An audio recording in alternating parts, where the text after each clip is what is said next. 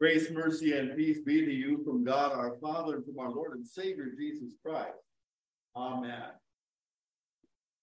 Psalm 67 is today's psalm. And in the course of Psalm 67, we are invited to pray and praise. In reading through the scriptures, you come across a lot of different kinds of writing. On the one hand, in the historical books, particularly Genesis and Exodus and Numbers and Deuteronomy and 1st Samuel, 1st Kings, the Gospels, and others, an author is writing to you about what happened. And so you have third-person narrators. This person did that, this person did that. They did this, they did that. All the way through telling the story. The shift focuses a little bit when we get to prophetic writings. In the prophetic writings, Isaiah, Jeremiah, and so forth, those writings speak directly in a different kind of way. Thus saith the Lord. And in the prophetic writings, you get color commentary on what just happened. You get God's take on things. This is what God thinks about that. Sometimes you have in the narrative sections, God breaks in and tells his perspective or his point of view. But throughout the prophetic writings, the prophet is there to speak for God. Thus saith the Lord. The Psalms are a little bit different, aren't they?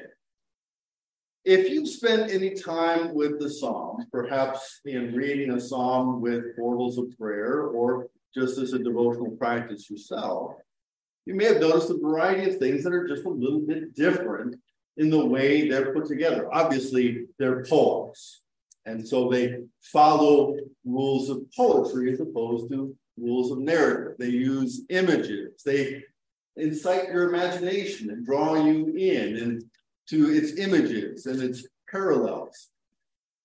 And Hebrew poetry is a little different than American poetry. I don't know what your 8th grade English class looked at when you looked at poetry, but I don't imagine you spent a whole lot of time with the Psalms, although you should have. Would have been great.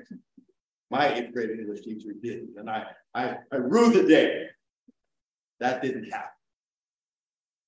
The Psalms provide an invitation into a very complicated conversation. Well, let's just ask this question.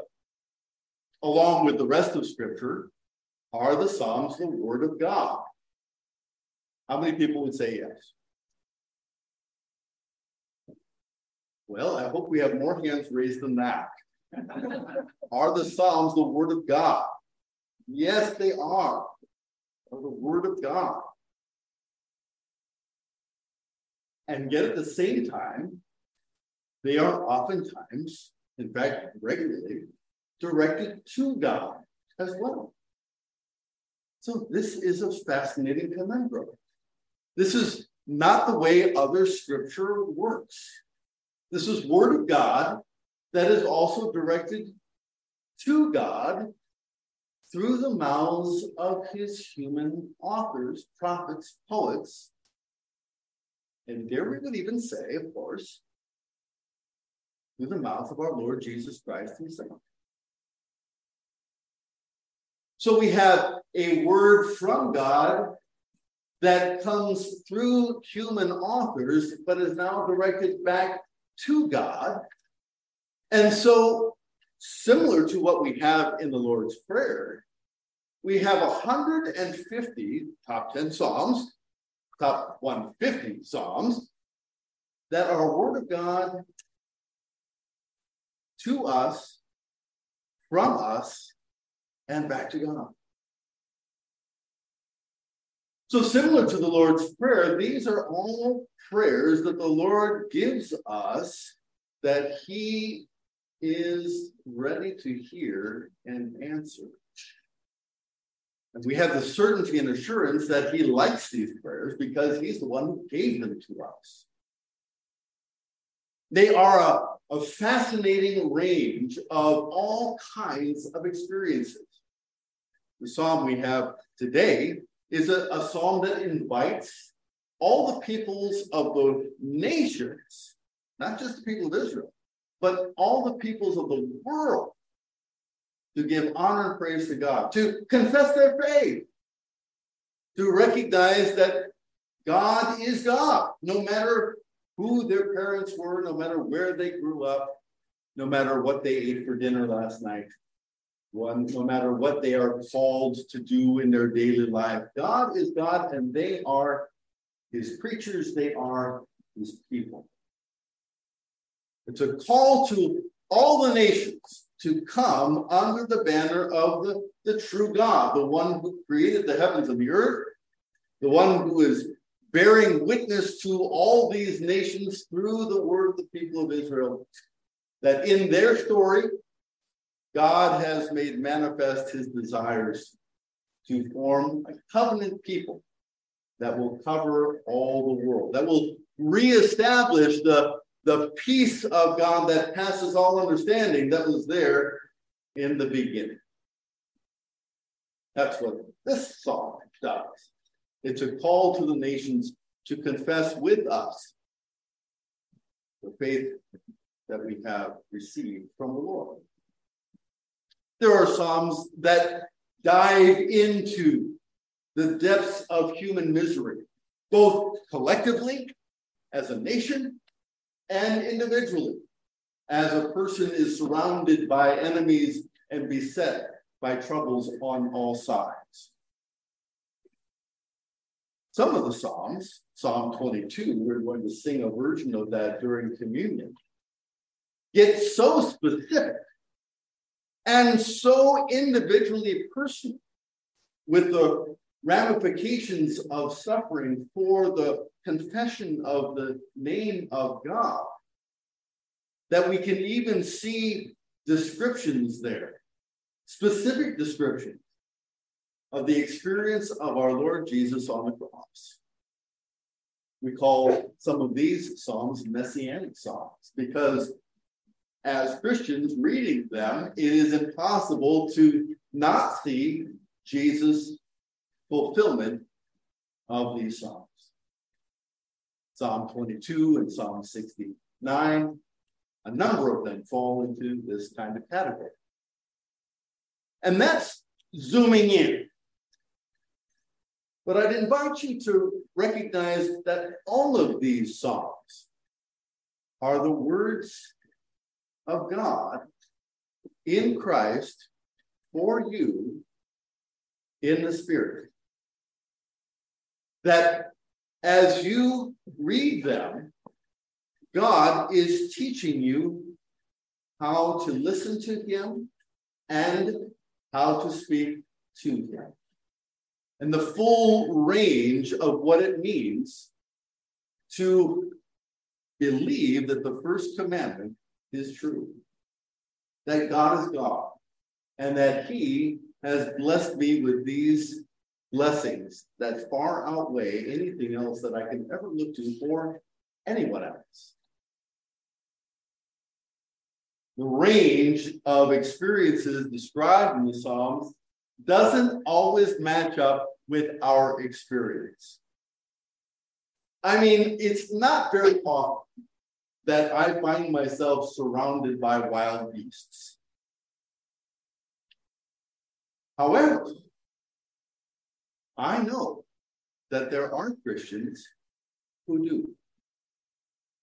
And if you don't know that, we should have a conversation about what it's like to be a Christian in other places in the world.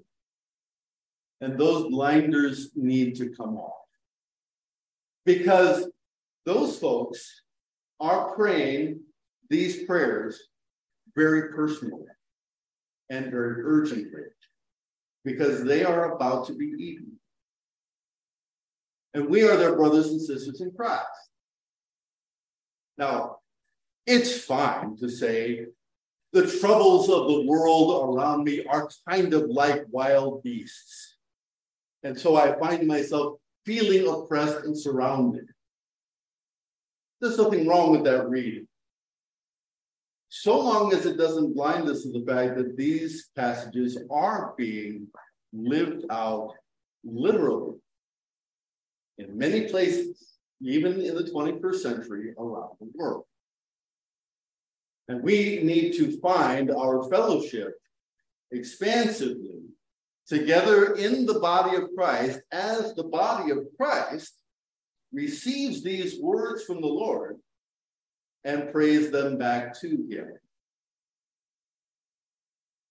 This is simply to say that if you find yourself going through your portals of prayer and the psalm for the day doesn't quite strike you as particularly relevant, and you don't find yourself feeling quite as urgently as David or the author is describing at the moment, recognize that you are not alone in this faith and experience of the Christian life and in the body of Christ.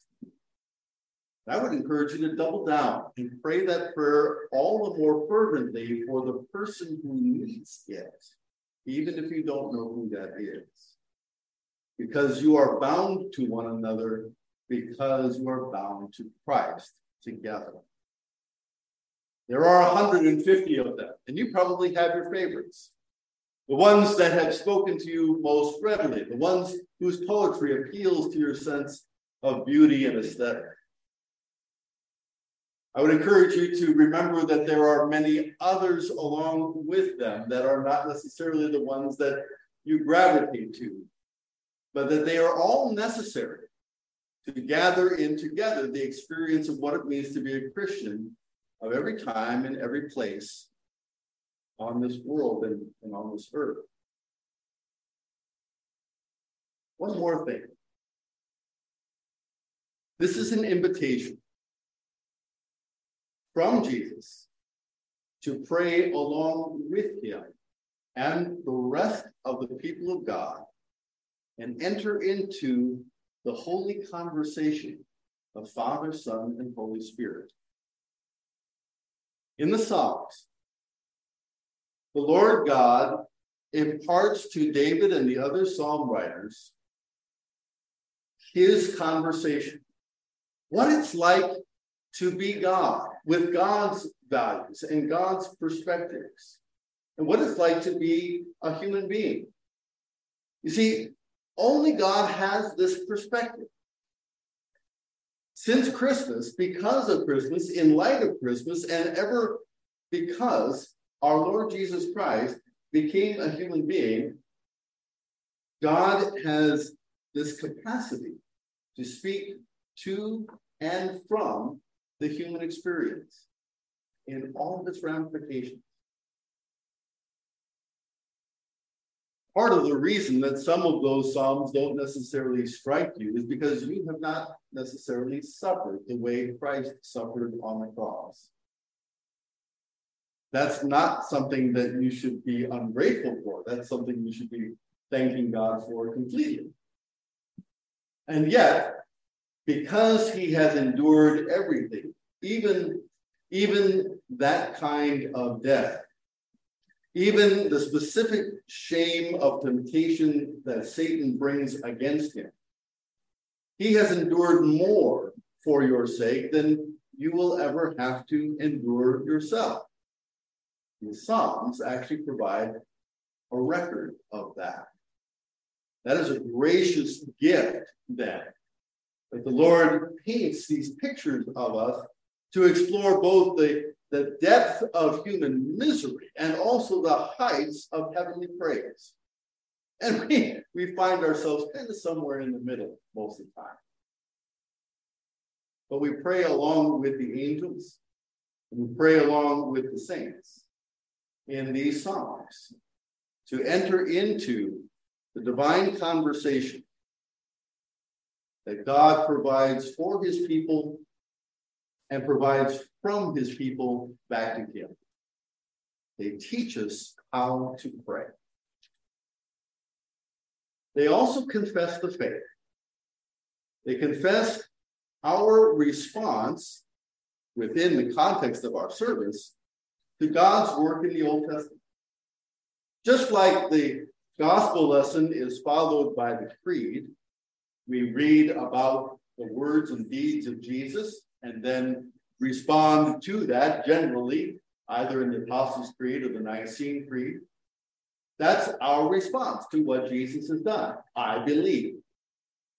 The Psalms provide the same function with respect to the Old Testament lesson.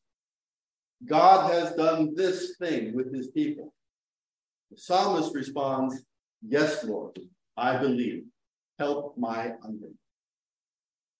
And so this back and forth, ebb and flow from God to us and from us to God is part of the rhythm of our worship. The Old Testament declares the mighty deeds of the Lord God Almighty. And the psalmist responds, yes, Lord, I believe. Help my unbelief.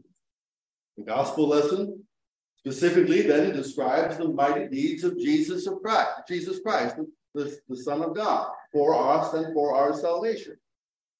And in the creed, we respond, yes, Lord, I believe. Help my unbelief. Help is there. Help is secure. Because as we come to the altar of God, he leaves nothing untended. He gives us all that we need to support this body of life and life. Just as the word creates this ebb and flow of call and response, the Psalms give us the full range of all that we can do and all that we can be as people who trust in his promises. From now until he gathers us to speak these Psalms together with angels and archangels and all the company of heaven, face to face. And so, let the peoples praise you, O God. Let all the peoples praise you. Amen. The peace of God that passes all human understanding, keep your hearts and your minds in faith towards Christ Jesus. Amen.